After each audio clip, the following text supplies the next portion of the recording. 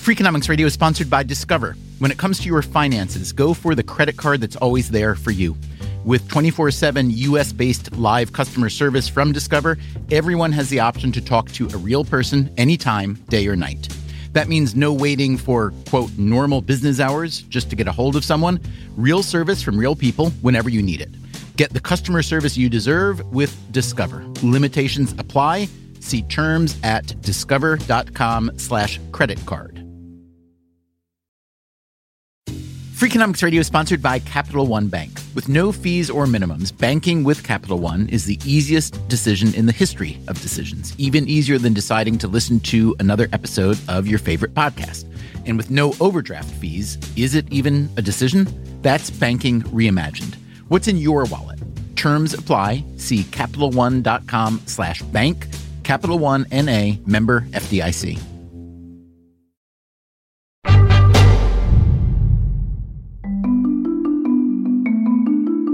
Just over a year ago, Francesca Gino was, there's really no other way of putting it, she was a superstar, an academic superstar, at least.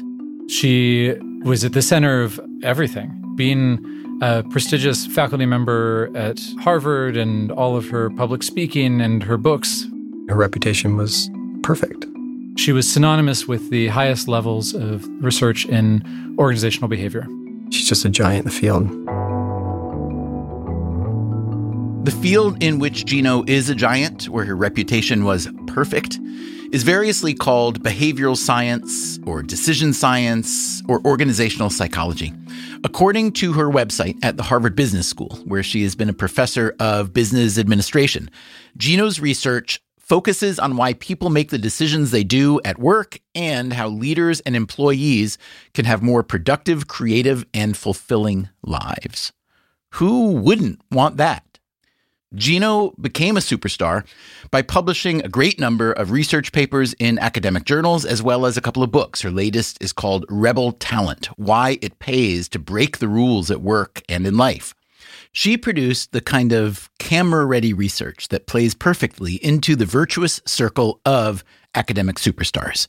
A journal article is amplified by the publisher or university into the mainstream media, which feeds a headline to all the firms and institutions who are eager to exploit the next behavioral science insight.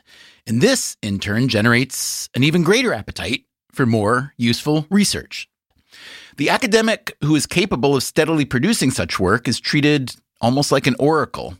There are TED Talks to be given, books to be written, consulting jobs to be had. Francesca Gino, for instance, gave talks or consulted for Google, Disney, Walmart, for the U.S. Air Force, Army, and Navy, and many more. But that's all over for now. In July of 2023, Harvard Business School, responding to an analysis by academic whistleblowers, investigated Gino's work and found that she had, quote, intentionally, knowingly, or recklessly committed research misconduct. Gino was suspended without pay. She then sued Harvard and the whistleblowers. Those same whistleblowers have also produced evidence of what they call data fraud by an even more prominent behavioral scientist, Dan Ariely of Duke. Ariely has enjoyed the spotlight for many years, going back to his 2008 book, Predictably Irrational: The Hidden Forces That Shape Our Decisions. Duke is said to be finalizing its investigation into Ariely, although that's been going on for a while now, and when it comes to academic fraud, universities have a habit of downplaying charges against their superstar professors for the obvious reason that it reflects poorly on them. Meanwhile, Dan Ariely's book lives on as the basis for a new NBC crime drama called The Irrational. It stars Jesse L. Martin as a professor who uses behavioral psychology to help solve crimes. Hey, what was it you did back there? Paradoxical persuasion. I overly embraced his idea to force him to think it through enough to realize it was a terrible idea. And how did you know he wasn't going to pull the trigger? It works about 95% of the time. And the other 5%? There's always outliers, Larissa. Dan Ariely and Francesca Gino have both maintained that they never fabricated data for their research. Neither of them agreed to record an interview for this episode, but one of their co-authors did. Certainly, I felt a moral obligation to correct the record. Today on Freakonomics Radio, we'll hear from him as well as the 3 data detectives who blew the whistle on Gino and Ariely. So I would say I have, on the falsity of the findings, I don't have reasonable doubt. But this is a much bigger story than 2 high-profile cases in behavioral science. We will get into the incentives that produce academic fraud. If you were just a rational agent acting in the most self-interested way possible as a researcher in academia, I think you would cheat. We will hear what's being done to change that, and, most important, why this matters. Because the research fraud in academia extends well beyond academia, and it has consequences for all of us. The first of a 2-part series begins right now.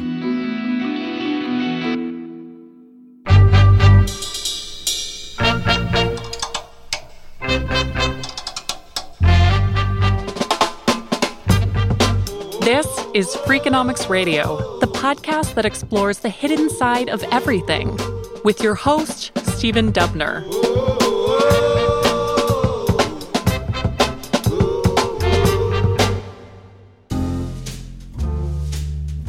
I rarely do this, but today I'm going to start by reading a couple sentences from Freakonomics, which Steve Levitt and I published in 2005. Cheating, we wrote, may or may not be human nature, but it is certainly a prominent feature in just about every human endeavor. Cheating is a primordial economic act, getting more for less. So when you think about it, why shouldn't we expect cheating even among scientific researchers? Consider this. Today, it is thought that Ptolemy, the 2nd century Greek astronomer, faked his observations to fit his theories. And a new study in the journal Nature found that last year, more than 10,000 research articles were retracted, easily breaking the old record. While a lot of the recent headlines are about scholars at big-name American universities, the countries with the most retractions were Saudi Arabia, Pakistan, Russia, and China. Fraud has existed since science has existed, and that's primarily because humans are doing the science. And people come with ideas, beliefs, motivations, reasons that they're doing the research that they do. And in some cases, people are so motivated to advance an idea or themselves that they are willing to change the evidence fraudulently to advance that idea or themselves. That is Brian Nosek, a psychology professor at the University of Virginia. In 2013, he founded the Center for Open Science, a nonprofit that tries to improve the integrity of scientific research. Just to get it out of the way, I asked Nosek where his funding comes from. Our funders include NIH, NSF, NASA, and DARPA as federal sources, and then a variety of private sources, such as the John Templeton Foundation, Arnold Foundation, and many others. And that diverse group of funders, and it's quite diverse, I think share the recognition that the substantive things that they are trying to solve won't be solved very effectively if the work itself is not done credibly. In other words, the stakes here are high, higher than just individual academic researchers trying to advance their careers.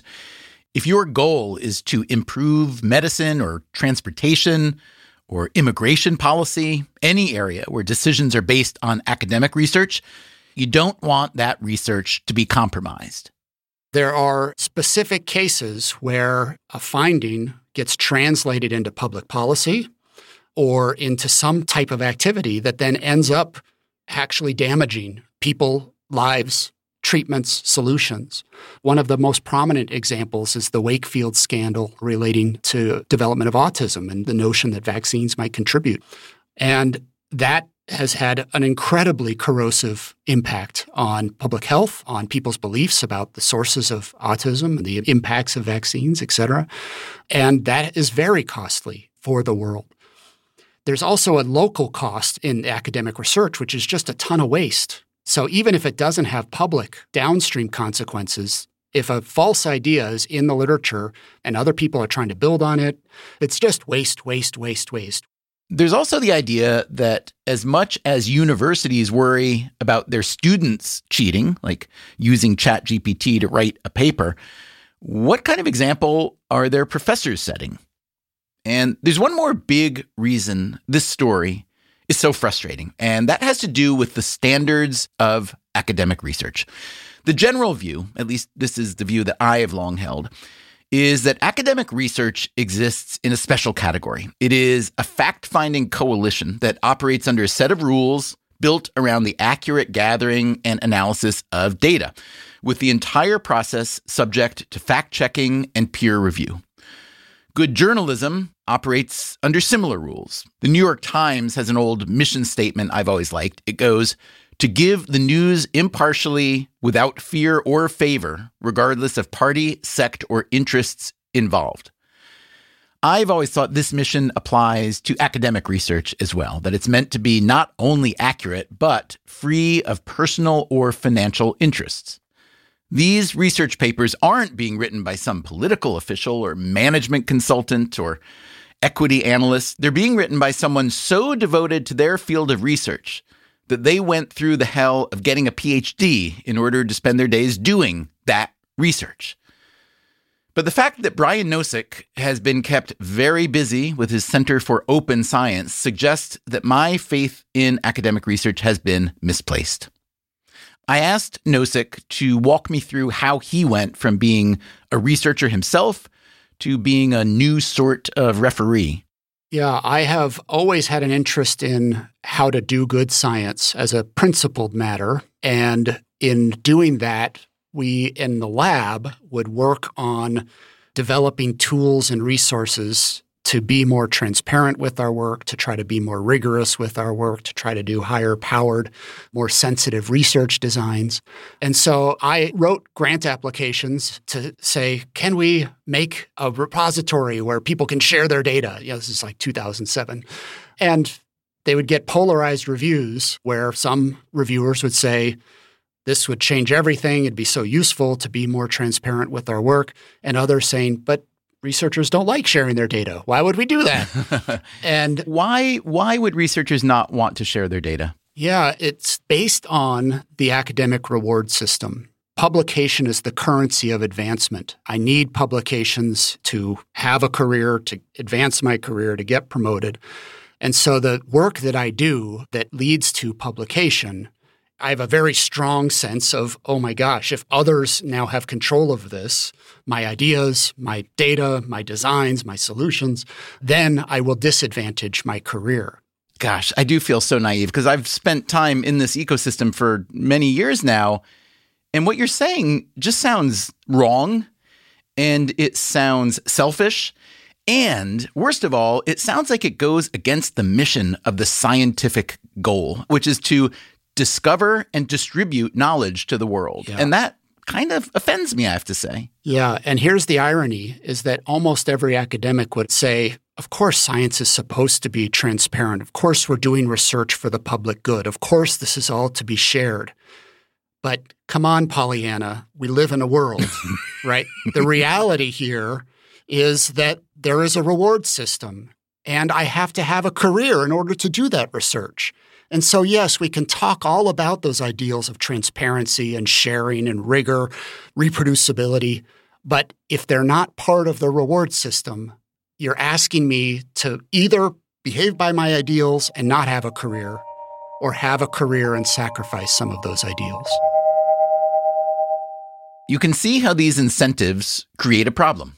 If a system has a built-in bias against transparency, not only will there be less transparency, but also more opportunity to cheat. Nosek and his colleagues set out to address this by trying to replicate the result of papers that had already been published in academic journals. They called their idea the Reproducibility Project. And in the end of that, 2015, we published the findings, which was a 270 co-author paper of 100 replications of findings from 3 different journals in psychology. We got a little less than half of the findings successfully replicated. You did not mishear Brian Nosek. That's what he said. Little less than half of the findings successfully replicated. So he's been running large-scale replications ever since, and not just in psychology. A year and a half ago, we published the results of the Reproducibility Project in cancer biology, doing the same kind of process, and found very similar results. Less than half of the findings in preclinical cancer research replicated successfully when we tried to do so. It's important to point out that what Nozick says here may not be as bad as it sounds. Here's how he thinks about that high number of studies that don't replicate. That doesn't mean that the original finding is necessarily wrong. We could have screwed something up in the replication. Successfully replicating doesn't mean the interpretation is right. It could be that both the findings have a confound in them, but we just are able to repeat the confound. There might be other explanations too, legitimate explanations. So we shouldn't equate a failure to replicate with fraud or even misconduct. Still, Nozick's numbers do suggest that a lot of research happening today may not be producing science of lasting value. And we're talking here about the research being done at the most elite universities and academic journals.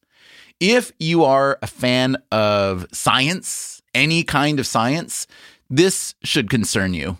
Fraud is the ultimate corrosive element of the system of science, because as much as transparency provides some replacement for trust, you can't be transparent about everything.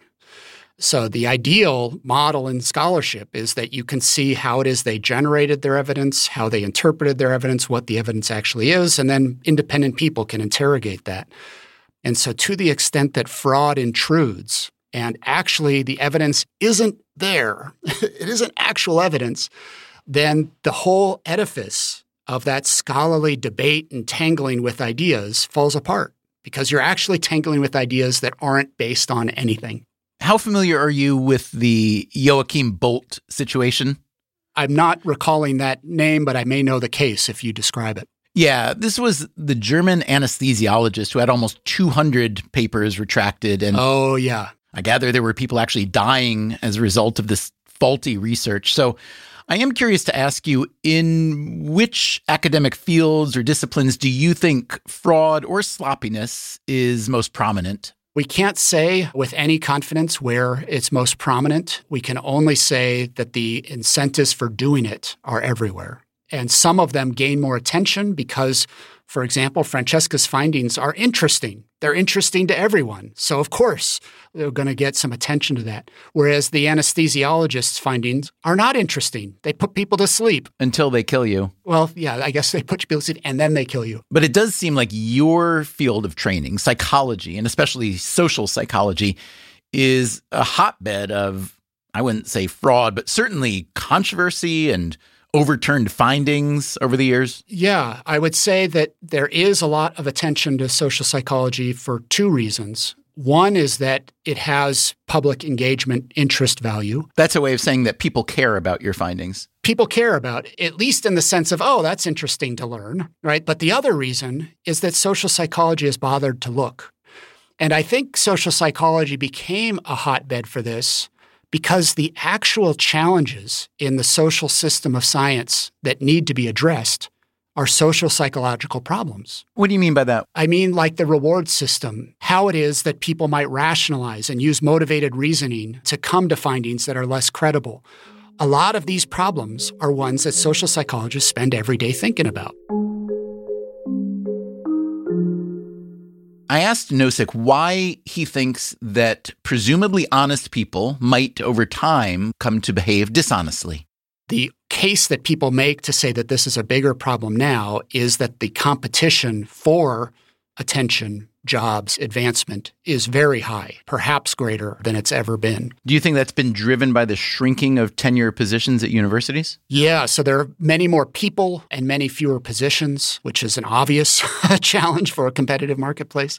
And there are now pathways for public attention that have even bigger impact. Academics, by and large, didn't think about ways to get rich. They looked for ways to have time to think about the problems that they want to think about. But now they have pathways to get rich. Those pathways have benefited many people, myself included, even though I am not an academic. Thanks to my partnership with Steve Levitt, who's an economist at the University of Chicago, I have had more opportunities than I ever would have thought possible, including this show. I have wondered why there seems to be so much less shady research in economics than in psychology and other fields. When you talk to economists, they'll give you several reasons. Economic research is very mathy, and it comes with a lot of what they call robustness checks. There's also a tradition of, let's say, aggressive debate.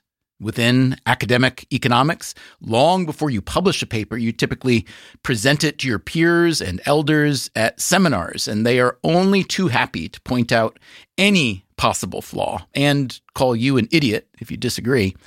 I'm not saying this is the best way to conduct business, but it certainly makes shaky data more costly. Also, economists tend to work with big data sets, much bigger than in the rest of the social sciences, and it's often publicly available data, so no cheating opportunity there. This doesn't mean there is no controversy within economic research and no overturned results. There are a lot. And if you hang around with economists, as I tend to do, you will hear whispers about a few researchers who are suspected of fudging their data. But it does seem that most researchers in econ are mostly honest. And for all the honest researchers out there in whatever field, there's one more twist.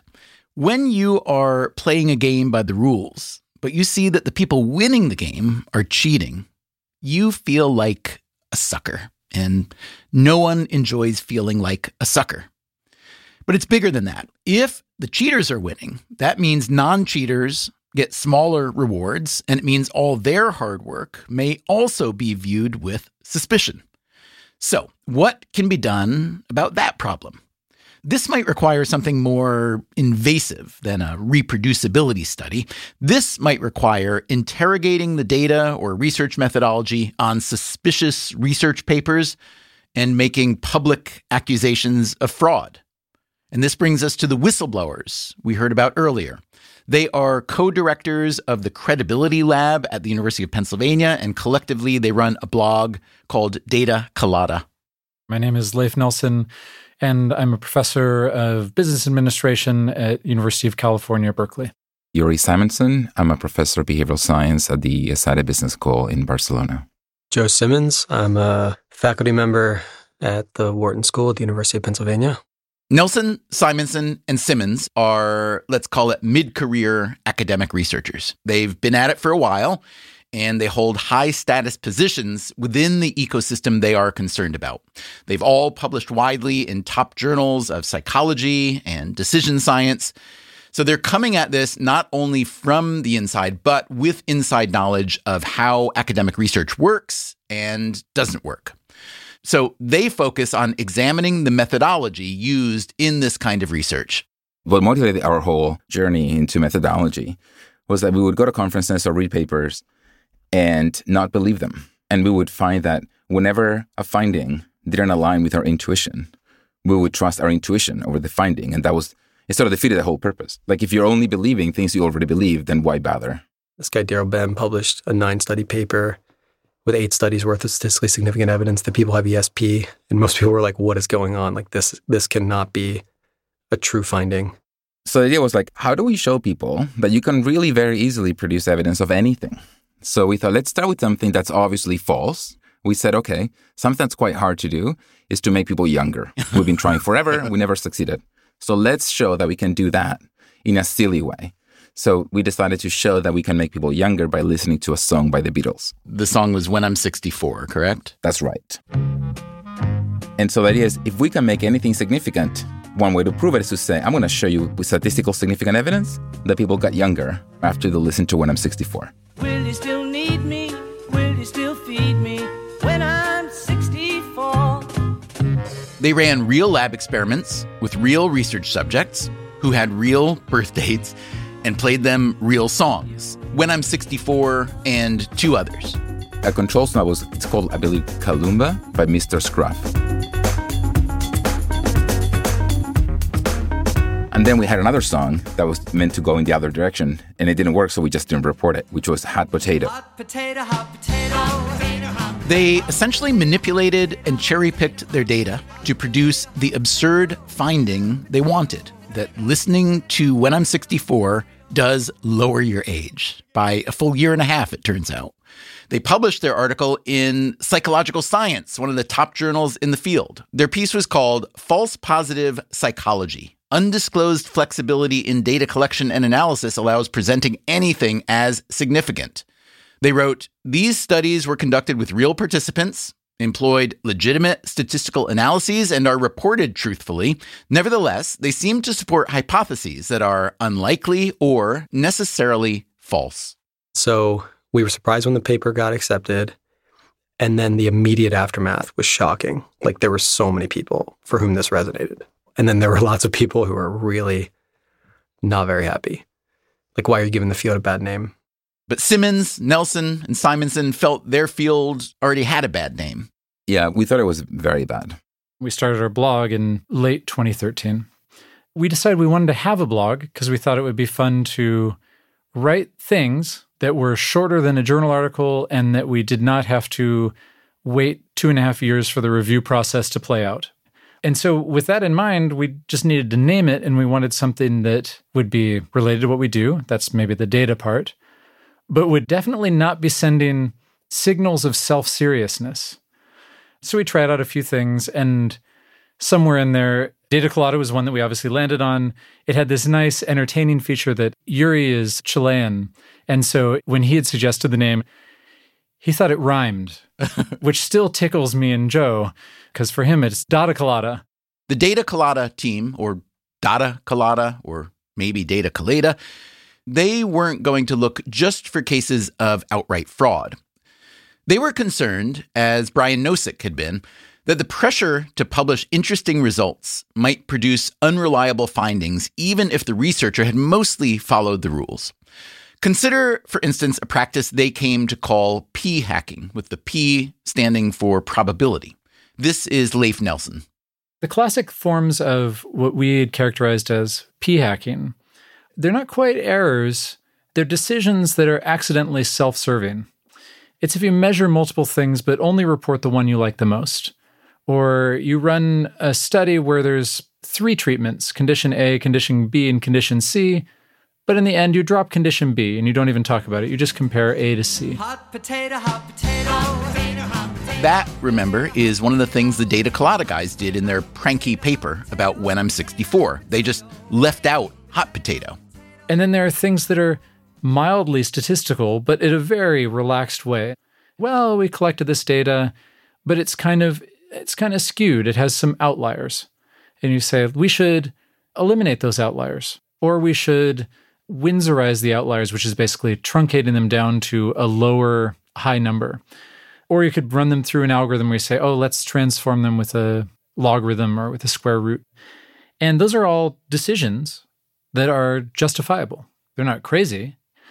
It's just if you have a consideration of reporting one variable or the other, and one variable makes your hypothesis look good, and the other variable makes your hypothesis look less good, you end up reporting the one that looks good, either because you're being self-serving or honestly because you'd say, like, I'm not sure which one is better, but my hypothesis tells me it should be the one that looks good, and that one looks good. It's probably the better measure. And here's Simonson. There's a few approaches. Some of them that we've done, like just do statistics and say this is statistically impossible. The other is you see associations in the data or lack associations of the data that they're not mathematical properties, but just anybody looking at data who's familiar with that would realize this is not right. Imagine that you have data on weight and height and you correlate it and you find zero correlation. That cannot be right. People who are bigger are heavier. And so if you found zero correlation or a negative correlation, you think maybe these are not real weight measures. Another one is you see rounding or precision that is suspicious. You see rounded values where there shouldn't be any rounding or absence of rounding where there should be. So for example, in one case that we worked on, there was data supposedly when people were asked, how much will you pay for this t-shirt? And the very curious thing is there was no rounding. People were equally likely to say $7, $8, or $10. But if you've ever collected data like that, you know that people round. People say 10 or 20, they don't say 17. There is another category that you might call convenient errors. Here is Nelson again. These will be things that can be as simple as a typo, where someone's writing up their report and the means are actually 5.1 and 5.12, but instead someone writes it down as 51.2. And you're like, wow, that's a huge effect, right? And no one corrects it because it's a huge effect in the direction that they were expecting. And so literally a typo might end up in print. And that's before we get to anything like fraud, like the active fabrication of data or manipulation of data. Do you think that the first set of conditions that you described are quite likely to lead to fraud? I mean, how slippery is the slope? Is the kind of person who's willing to do those things willing to go ahead and commit fraud, especially if they've gotten away with it for a while? Well, Stephen, you were asking a question that is pretty heavy and one that I'm not particularly well equipped to answer. If you'd asked me 5 years ago, I think I would have been more refined in my answer, and I'd have said, no, that's not a slippery slope problem. There's a slippery slope between I collect 5 measures and report 1 versus I collect 10 measures and I report 1. That's slippery slope. But making up data feels qualitatively different. And I still largely stand by that view. But there have been enough anecdotes that other people, whistleblower types, have presented to us that sound a lot more like someone says, yeah, at first you do the thing where you drop some measures or drop a condition or you remove the outliers. And then also you take participant 35 and you change their answer from a 7 to a 9. You're like, whoa, that last one doesn't sound the same. But maybe there's some psychology for that it feels like it's an extension.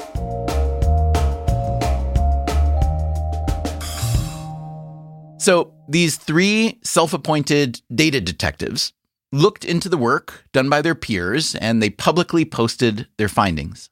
The very first blog post we posted was about identification of fraudulent data in a paper published 10 years ago.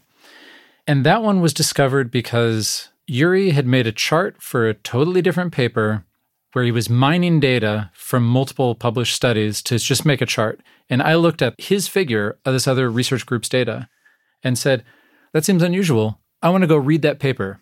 And so I read the paper and then looked at that data set. And that one, it had collected data on a 9-point interval scale. So people can answer 1, 2, 3, up through 9. And there were numbers in the data set that were things like negative 1.7. And so you say, oh, okay, we're done. Nothing fancy. Once you open the data set, you can then close it and say it's broken. The paper Nelson was describing had been published by 4 Taiwanese researchers in 2012 in the journal Judgment and Decision Making. After the Data Colada investigation, the paper was retracted, although as far as we can tell, the researchers weren't sanctioned or punished. So how much fraud is there? I asked Yuri Simonson. I would estimate the share of fraud in the order of, say, 5% of articles. What's the difference between, let's say, high-profile academic journals versus mid-tier or lower? Is fraud more likely to be prominent in the higher or the lower? I don't read really low-tier ones, so I don't know.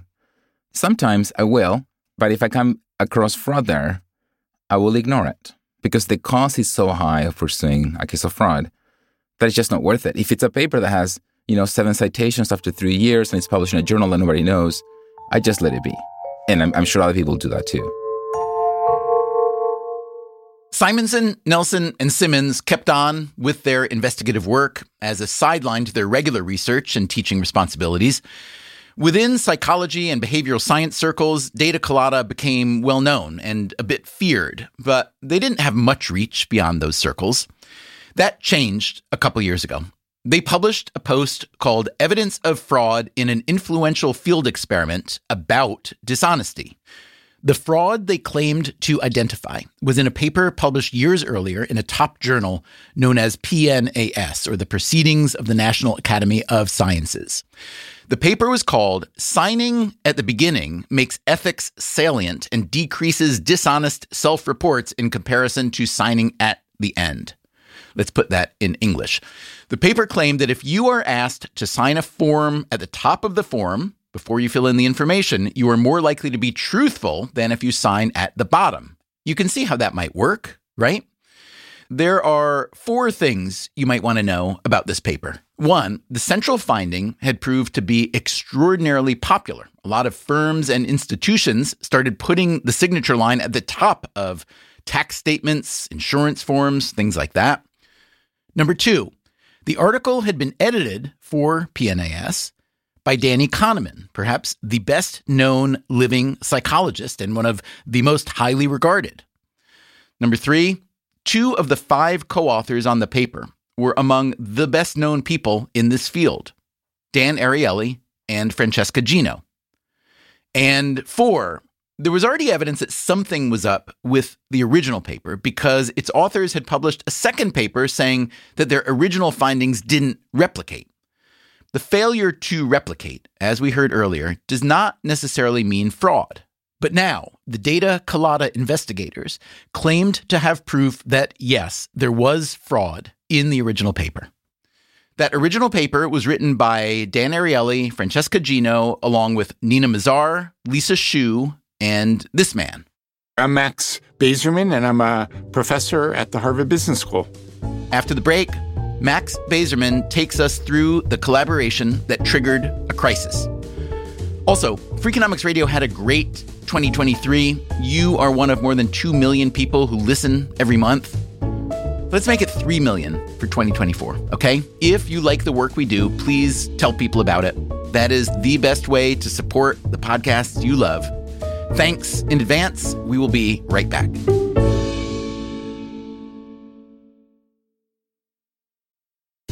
Freakonomics Radio is sponsored by Range Rover Sport. Range Rover Sport leads by example, combining assertive on-road performance with signature Range Rover refinement and commanding all-terrain capability. The third-generation Range Rover Sport is the most desirable, advanced, and dynamically capable yet. Range Rover Sport redefines sporting luxury, an instinctive drive with engaging on-road dynamics and effortless composure. Combining dynamic sporting personality with the peerless refinement you expect, Range Rover Sport communicates power, performance, and agility. Advanced cabin technologies such as active noise cancellation and cabin air purification offer new levels of comfort and refinement. The purposeful cockpit-like driving position sets the tone for a focused interior that promotes exhilarating driver engagement. Award-winning Pivi Pro infotainment is at the heart of the experience and provides intuitive control of the vehicle systems. Design your Range Rover Sport at LandRoverUSA.com. Freakonomics Radio is sponsored by Walmart Plus. Walmart Plus is the membership that helps you save on things you expect, plus the things you don't. The plus in Walmart Plus stands for all the ways you can save. Walmart Plus's suite of benefits can be used every day to help members save time and money. Members save on free delivery, free shipping, gas discounts, plus so much more. With Walmart Plus, members save on this plus so much more. Start a free 30-day trial at www.walmartplus.com. Freakonomics Radio is sponsored by Redfin. Whether you need to buy or sell a home, or you're just obsessed with looking at homes for sale, Redfin has got you covered. Redfin updates their listings every 2 minutes, and they give you personalized recommendations based on the homes you like, so you can find the home that's just right for you. With the top-rated Redfin app, you can favorite homes, share listings with others, and schedule tours even the same day with a local Redfin agent. And if you're looking to sell, Redfin agents get you the best price possible for your home. With a listing fee as low as 1%, Redfin's fees are half of what others often charge. In fact, last year, Redfin saved home sellers $127 million. No matter where you are in your real estate journey, Redfin can help. Download the Redfin app to get started today.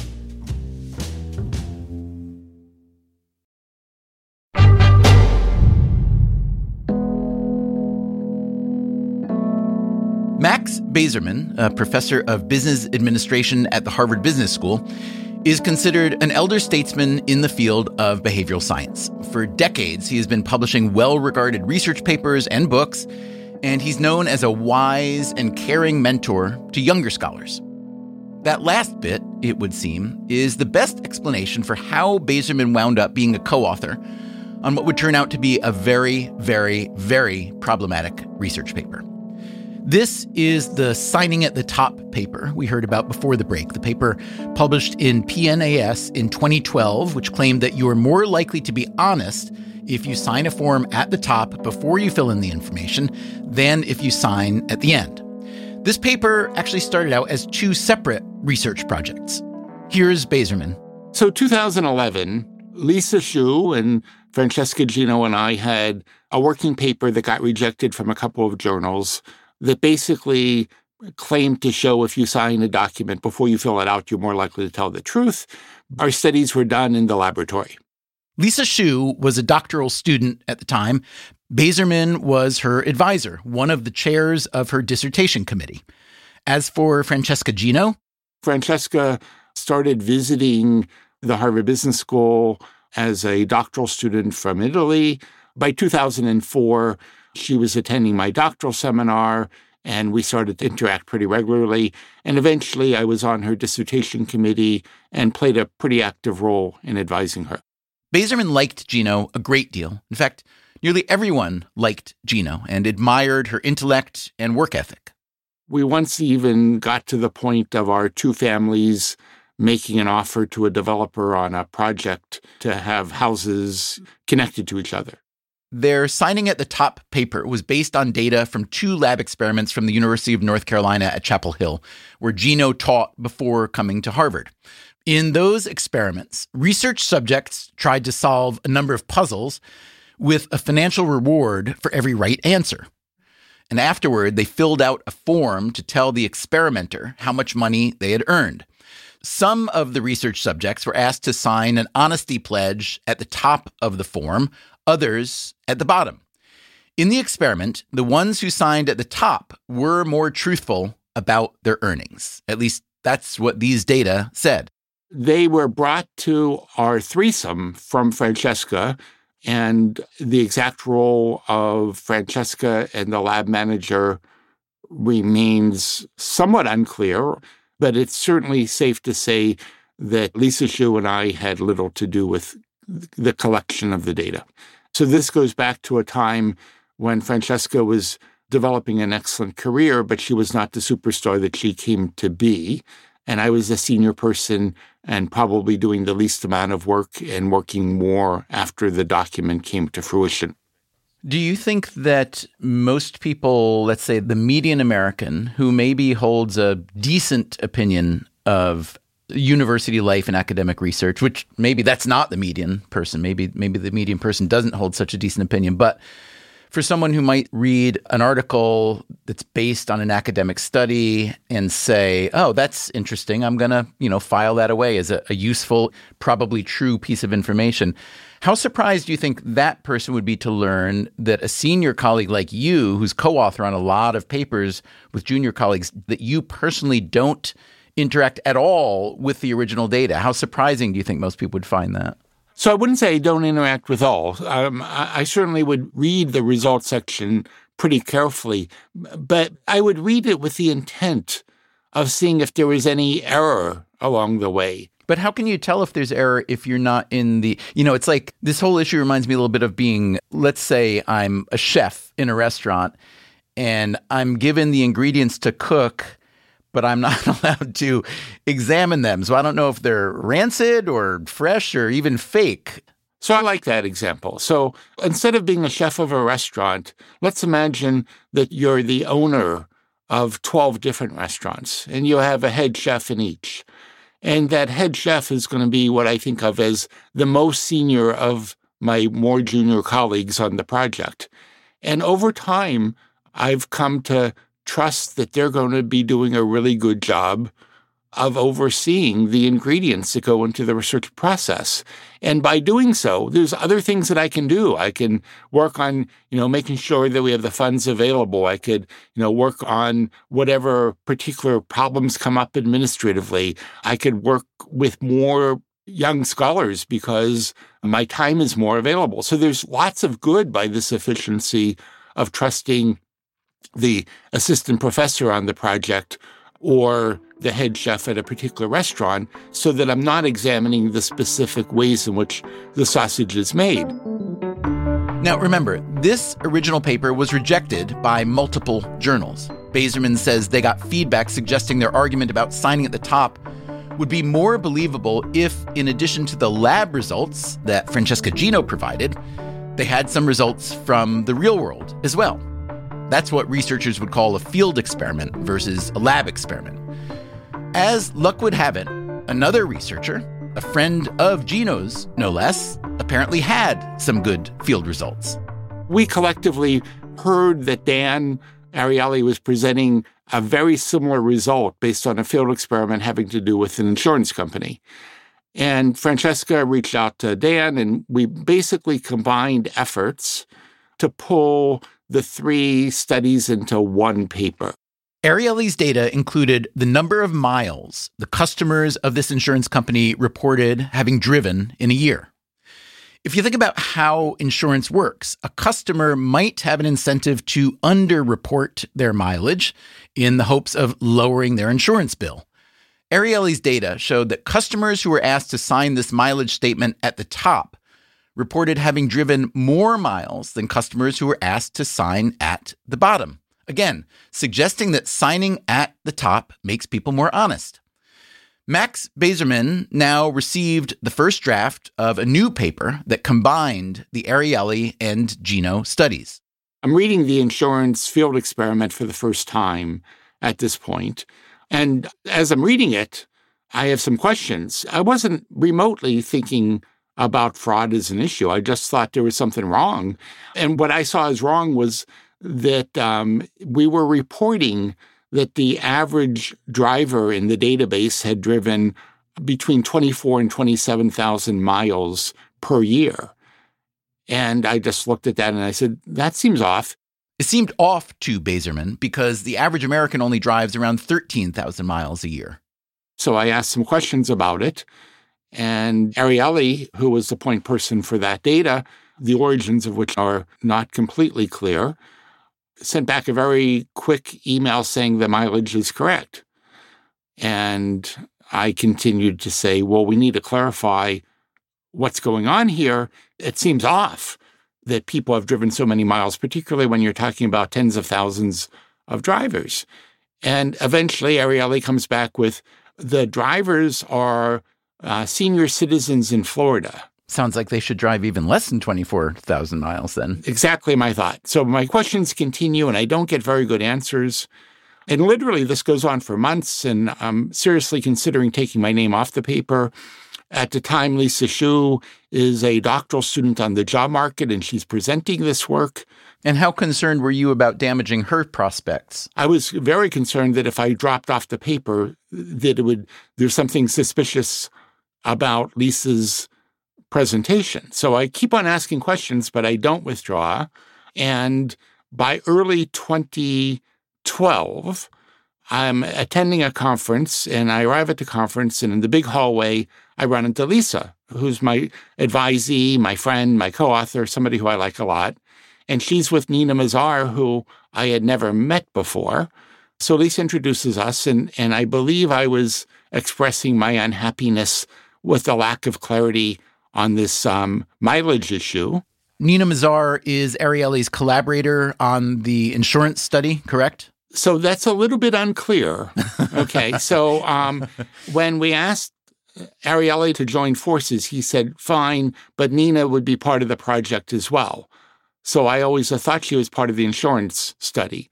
Later on in life, Nina claimed she had no more connection to the insurance study than I did, that she first connected to it when this 5-authored paper comes together. But in any case, at this conference, she assuaged you to some degree. Yeah, exactly. So she basically pleasantly and openly pulled up the database on her computer.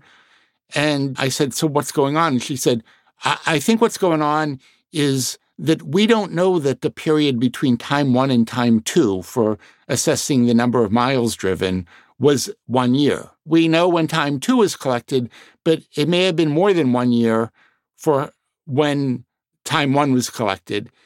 And in my mind, what becomes clear is that makes our study noisier. But as long as a real experiment was run, this is actually pretty good news. All we need to do is correct the presentation in the paper, which we did. The paper submitted, it's published.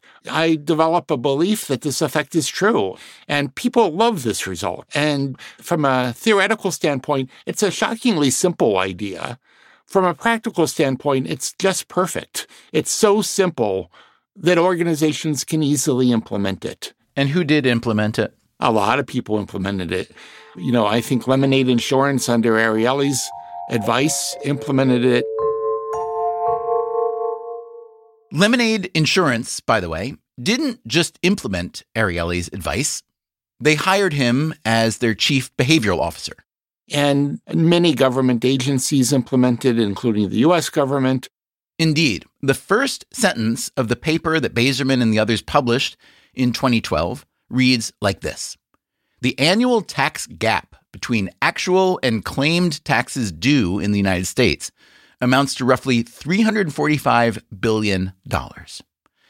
Now, imagine working for the IRS or any tax agency anywhere in the world and learning that these brilliant academic researchers from Harvard and Duke had found that if you simply have people sign their tax forms at the top rather than the bottom, that millions, maybe billions of extra dollars will suddenly flow your way. And by 2016, I get an email that's actually critical to the whole evolution of what happens later. The email is from Stuart Bazerman, only he spelled his name with an S instead of a Z. And he basically is a pretty low-key guy who is working on an insurance startup to do insurance online. And his wife, Sue, encouraged him to email me because he was working on the problem of how do we get people to tell the truth online? And he had read the 2012 Signing First paper, and he said, this looks like I might even be related to a guy who knows how to get people to tell the truth. So Stewie emails me, and we develop a very good relationship. Turns out he's a fifth cousin, according to 23andMe.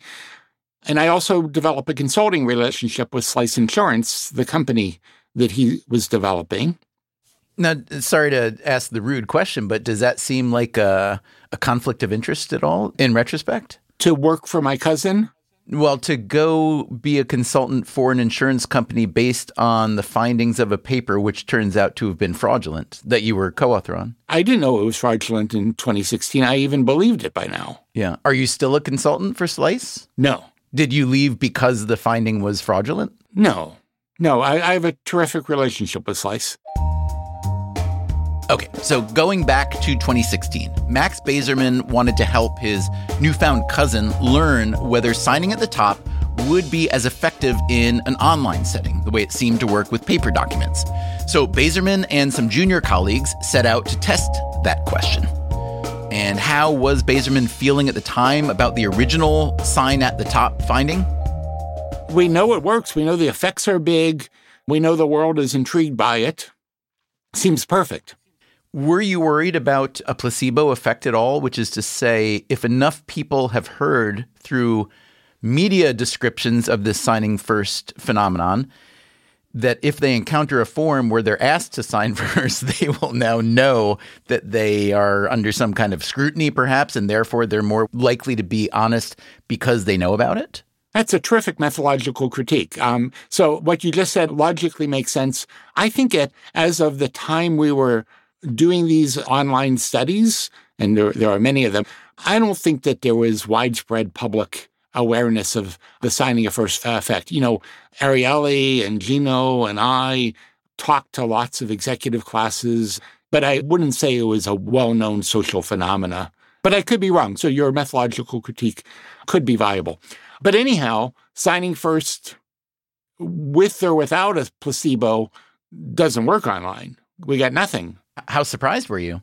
Very. And I kind of said, well, let's take a look at what we did. Let's see sort of how we might have messed up the design. Let's try again. So we make some changes. We do it a second time. We make some changes. We do it the third time.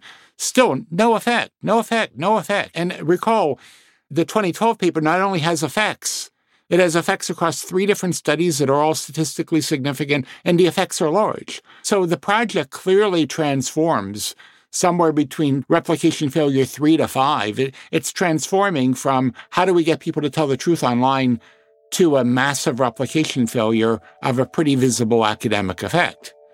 And so after we fail 6 times, we decide, well, let's go back and do a large-scale replication of one of the original lab studies.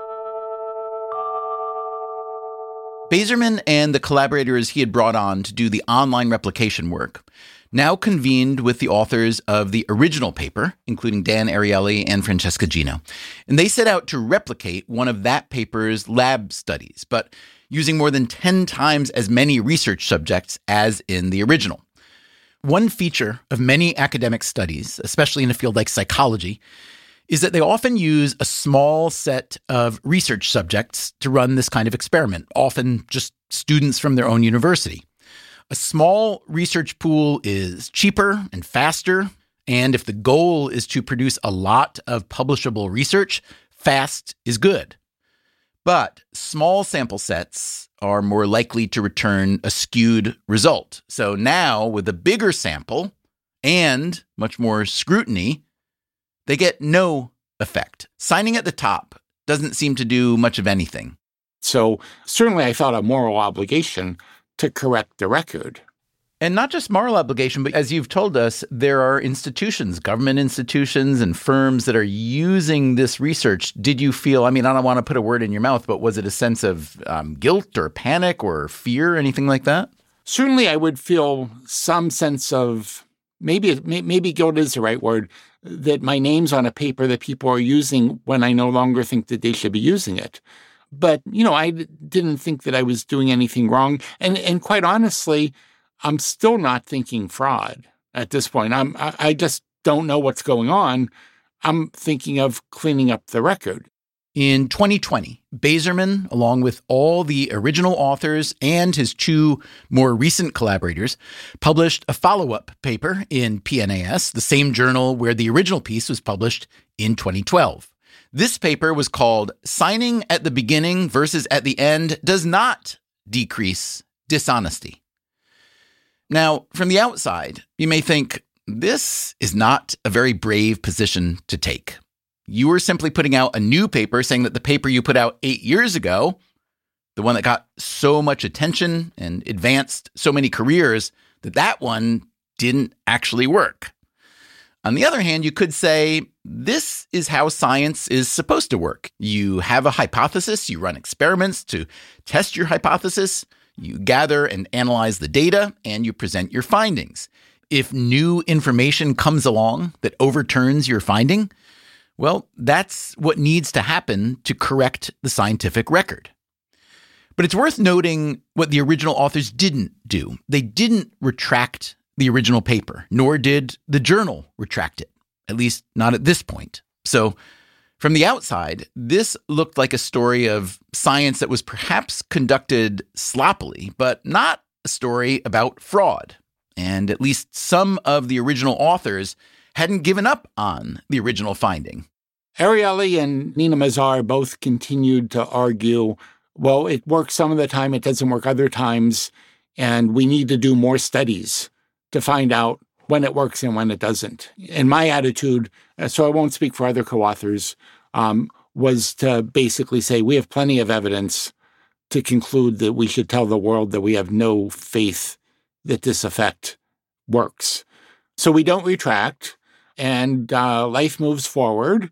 And in June of 2021, I believe, I get an email from one of the members of the Data Colada team saying, Max, can the three of us meet with you on Zoom to talk about something important? After the break, what it's like to be on the other end of a Data Colada Zoom call, and how much does academic fraud contribute to the public's ever-sinking opinion of universities in general? I'm Stephen Dubner. This is Freakonomics Radio. We'll be right back.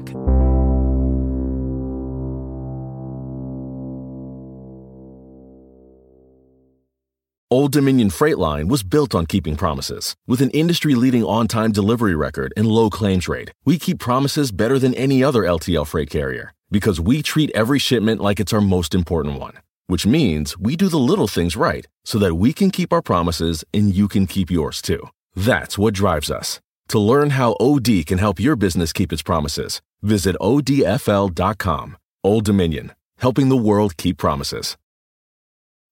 Freakonomics Radio is sponsored by Canva. supercharge your work with AI-powered Magic Write in Canva Docs. You can just describe what you want to say in a few words, and Magic Write will generate a draft in seconds. You can use it for sales proposals, marketing plans, job descriptions, meeting agendas, you name it. Tweak your draft and you're done. It is a serious time saver and the perfect way to beat the blank page. Generate your draft with Canva Docs at canva.com. Designed for work. What does it mean to be rich? Maybe it's less about reaching a magic number and more about discovering the magic in life. At Edward Jones, our dedicated financial advisors are the people you can count on for financial strategies that help support a life you love. Because the key to being rich is knowing what counts. Learn more about our comprehensive approach to planning at edwardjones.com/findyourrich. Edward Jones, member SIPC.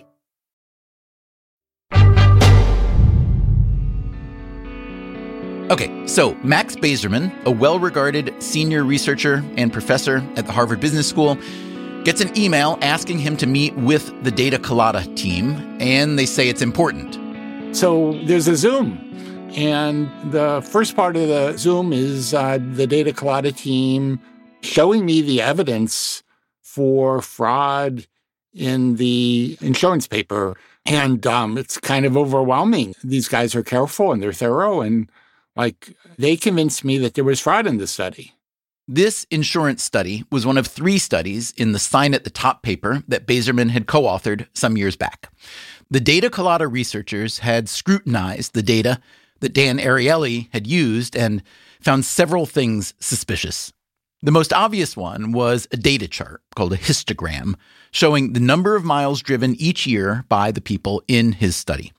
For data like this, a histogram will typically look like a bell curve, with a lot of people clustered around the center and then some outliers sloping off toward the upper end and lower end. But this histogram showed a nearly uniform distribution of drivers from 0 miles to 50,000 miles. This is not what real data look like, the Data Colada team wrote on their blog post, and we can't think of a plausible, benign explanation for it. And what's Max Bazerman thinking now? I'm just kind of overwhelmed with the fact that I'm the author of a fraudulent paper. And later, there was new information from the insurance company that had given Dan Ariely the data. They told the Planet Money podcast that the data Ariely published was significantly different from what they had given him. And in their original data, there was no difference between those who signed the forms at the top and those who signed at the end. Although Ariely declined to do an interview for this episode, he did send a written statement. As someone who spent many years studying dishonesty, he wrote, "I appreciate the irony of being accused of dishonesty. There's no question that the data underlying the 2012 study I co-authored with 4 other researchers about dishonesty was, well, dishonest. I have looked diligently to figure out what went wrong, but given that this took place more than 15 years ago, I can't tell for sure what happened." He added, all 5 co-authors of the study in question participated in review sessions with people from the insurance company and asked questions about the data. Ultimately, we all felt satisfied with the answers we got and collectively decided to move forward with the paper. Max Bazerman, when we shared with him Ariely's statement, replied, "I am extremely confident that I never participated in any such review sessions and confirmed this with conversations with Lisa Shu and a thorough search of my email records." The final part of Ariely's statement reads, "The circumstances that led to the data being falsified are being investigated by Duke University. I am confident that the investigation will find no evidence to suggest I was responsible for any data manipulation. I am sure that this matter will be behind me very soon, and I will be resuming my research at Duke at full speed." That's the end of Ariely's statement. As for the PNAS journal, they did finally retract the original paper. Meanwhile, on that Zoom call, the Data Colada team had some more news for Max Bazerman. So after they presented the insurance evidence to me, they said, "And now for worse news." That's when they introduced the allegation of data fabrication in one of the lab studies. One of the lab studies, meaning one of the separate studies in the same paper, whose data had come from Francesca Gino. Data Colada said they had found serious problems with her data, too. And to make matters worse, there was evidence of data fabrication in 3 other projects that Gino was a co-author of. And when you say they said now for the worst news, I'm assuming, but tell me if I'm wrong, they're saying that because they know that you have had a long and close relationship with Francesca Gino? Yeah, and I was clearly more closely connected to those lab studies. And you're a co-author on more than one of the papers. I was only a co-author of one of the 4 papers that they were showing me, but I, by then, had been a co-author of 8 different empirical papers that have Francesca Gino as a co-author. So what happened next on the Zoom call? So they provide the evidence, and so I'm now aware that there's what Data Colada later called cluster fake, that there's at least 2 frauds in the same paper, or that was likely to be the case. And then Data Colada basically said, so Max, you're the Harvard professor. We think that Harvard should have access to this information. Are you the person who will take it to them? And I said, no, thank you. Because why? Because I didn't, I certainly thought that Harvard should be aware of what I was looking at, but I didn't want to play a central role in making that happen. Data Colada had begun investigating Francesca Gino after they received a tip from a graduate student named Zoe Ziani and another anonymous researcher. In addition to the sign at the top paper, the Data Colada team wrote, quote, "We believe that many more Gino-authored papers contain fake data, perhaps dozens." Professor Gino has indicated that she has done nothing wrong. And we have said that the data in those 4 papers contain evidence that strongly suggests that there is fraud. That, again, is Leif Nelson, one of the 3 Data Colada researchers, along with Yuri Simonson and Joe Simmons. Bridging the gap between those 2 positions is this other entity, Harvard University. And they have said, although we, Joe and Yuri and I, have not had access to any of their internal investigation documents, we only know what they've said outwardly, which is that they've put her on administrative leave and they've recommended the retraction of those four papers, or the retraction of 3 plus an amendment to a previously retracted paper. And how confident are the Data Colada researchers in the accuracy of their analysis? Here is Simonson. So I would say I have, on the falsity of the findings, I don't have reasonable doubt. Not long after Harvard Business School placed Francesca Gino on leave, she filed a lawsuit. So we were sued together with Harvard for $25 million. We were sued for defamation. Again, Francesca Gino declined our request for an interview. On a website called Francesca v. Harvard, she wrote, "I absolutely did not commit academic fraud. Harvard has ruined my career wrongfully. The only way to right this wrong is for me to sue Harvard." As for Data Colada, Gino wrote, "The decision to sue Data Colada was more difficult. I have long admired Data Colada's work. I have particularly respected its commitment to sharing any negative findings with the author before going public with the charges. Yet in my case, Data Colada changed its procedure." Francesca Gino also claimed in her lawsuit that Harvard Business School discriminated against her on the basis of sex.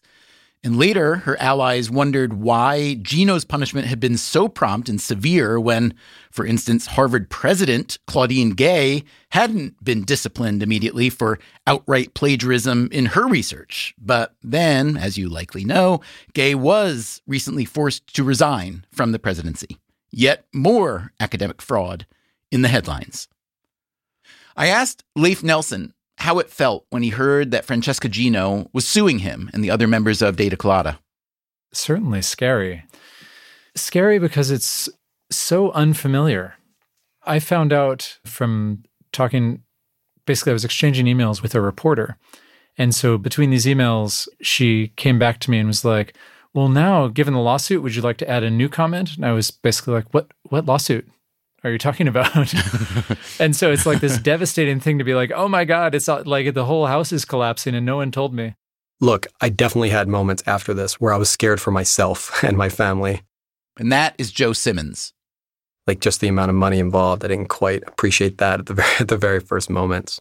I mean, this is not the way to adjudicate these things.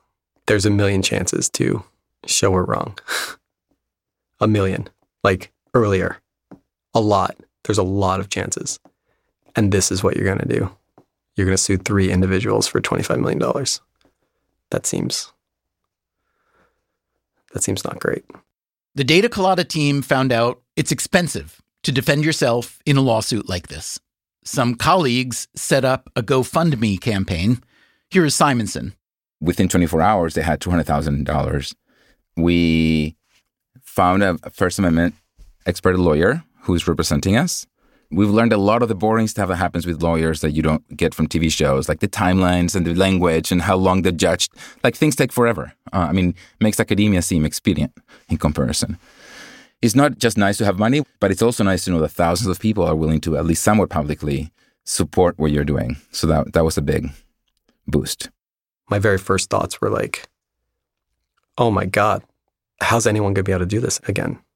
If you can get sued for conducting these kinds of investigations, and we are business school professors at, very good institutions that have a lot of resources, we're definitely in a position to bear the brunt of this more than, say, the average person in the field. And so just the chilling effect on scientific inquiry and criticism, it's like, is everything we've been working for 10 years, is that now gone? Our field doesn't have a culture of open criticism. It's not considered okay. And that is Samin Vazire. If I name a specific theory or finding, that's considered a personal attack on the people associated with that theory or finding, even if I don't talk about the people behind it. And that's considered not okay. Vazire is a psychology professor at the University of Melbourne. She's also the new editor-in-chief of the top journal Psychological Science, and she has already been a central figure in the push to reform behavioral science. It was Vazire who set up the GoFundMe campaign for the Data Colada team after Francesca Gino sued them. I think one thing we can say for sure is that humans are quite good at self-deception. There's a lot of reasons why researchers want to believe that they've found the answers to these problems, right? One is a pro-social reason. They want to help solve these problems. They want to help people. Another one is more self-interested, that they want a seat at the policy table. They want attention for themselves. They want to promote their theory and their brand. And it's also kind of a survival thing. To stay in academia, to be able to continue to do the research, you need to have successes, and those successes often mean selling your work and sometimes overselling your work. We want to be taken seriously as scientists and be scientific, and that means being calibrated and careful and not exaggerating. But at the same time, the people who do exaggerate are probably going to get more of those successes that get them attention, get them a seat at the table, get them the next grant, the next job, and so on. When you describe the incentives like that, it sounds to me as if those incentives conspire against the scientific method. Do they not? Yeah, so if you were just a rational agent acting in the most self-interested way possible as a researcher in academia, I think you would cheat. I think that is absolutely the way the incentives are set up. I don't think most people do, but not because of the incentives. So the more I hear you talk about the, let's call them perverse or at least mixed incentives that conspire against the pure pursuit of knowledge, even within academia, I just think like if people like you, fellow scientists, can't successfully evaluate these claims, what's the public supposed to do? What are we supposed to think when we hear a claim that is often amplified through media? Doesn't it just make everyone skeptical or even cynical about everything? I think that maybe that's appropriate for fields like psychology, where we're tackling really messy, complicated things that are multiply determined, that have many causes. It's hard to measure even one of the causes.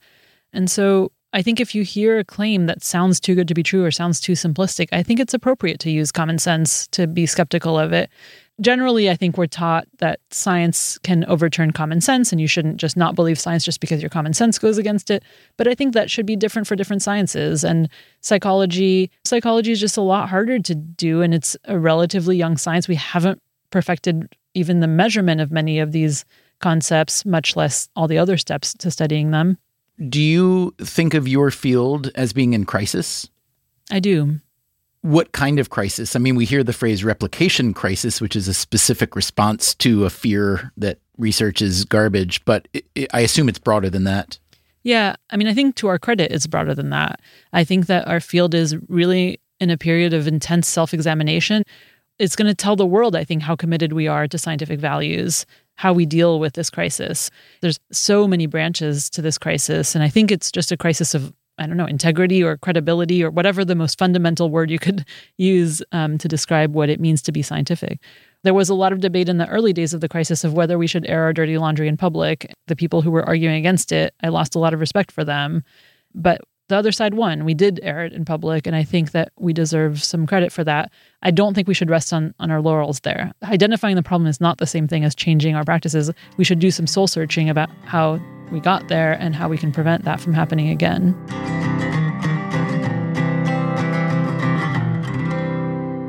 Max Bazerman has got a head start on the soul searching.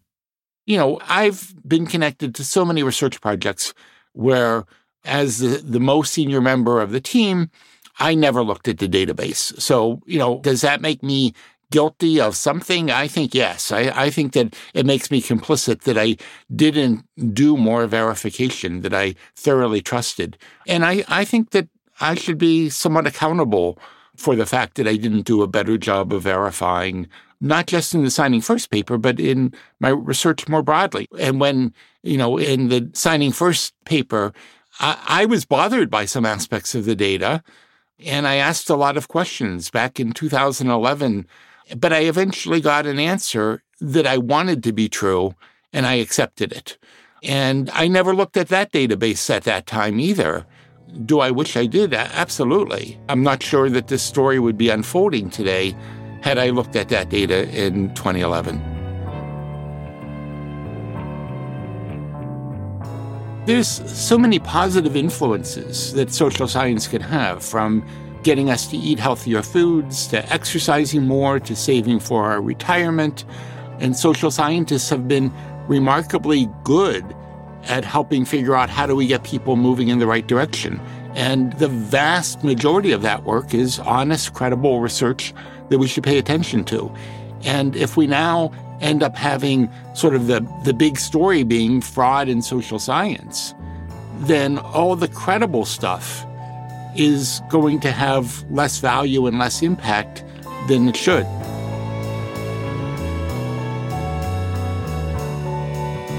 Coming up next time on the show, we are going to keep this conversation going, but from some different angles, including the money. You may have heard of diploma mills or puppy mills, but how about research paper mills? It could be anywhere from hundreds of dollars to even thousands of dollars per paper. And they're publishing tens of thousands and sometimes even more papers per year. So you can start to do that math. We will start it, maybe even finish it. That's next time on the show. Until then, take care of yourself. And if you can, someone else too. By the way, while we were finishing up this episode, someone very close to me turned 64. And in response to the questions posed by Paul McCartney in that song, the answer is yes. Freakonomics Radio is produced by Stitcher and Renbud Radio. Our entire archive, going back to 2010, can be found on any podcast app or at Freakonomics.com, where we also publish transcripts and show notes. This episode was produced by Alina Kuhlman. Our staff also includes Eleanor Osborne, Elsa Hernandez, Gabriel Roth, Greg Rippin, Jasmine Klinger, Jeremy Johnston, Julie Canfer, Lyric Bowditch, Morgan Levy, Neil Carruth, Rebecca Lee Douglas, Ryan Kelly, Sarah Lilly, and Zach Lipinski. Our theme song is Mr. Fortune by the Hitchhikers. All the other music is composed by Luis Guerra. As always, thank you for listening.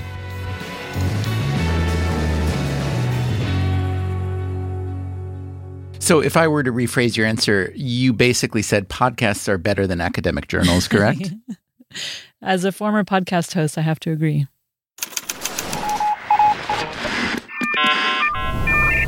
The Freakonomics Radio Network, the hidden side of everything. Stitcher. Dive into the start of summer at Whole Foods Market. Check out their Summer Splash event with sales on fresh organic produce, organic strawberries, and a fan-favorite sale on Ben & Jerry's and Talenti. Explore deals on grill-friendly meats like organic air-chilled chicken breast, beef and chicken kebabs, all with no antibiotics ever from our meat department. Plus, grab easy sides from prepared foods and cool off with refreshing drinks. Kick off your summer and shop in store or online at Whole Foods Market today. So many teenagers waiting to be adopted from foster care feel like their lives are over. They've given up hope of having a permanent home and are terrified of aging out with no support system. Right now, more than 113,000 children are waiting to be adopted in the U.S. The Dave Thomas Foundation for Adoption is dedicated to finding them the right family before it's too late.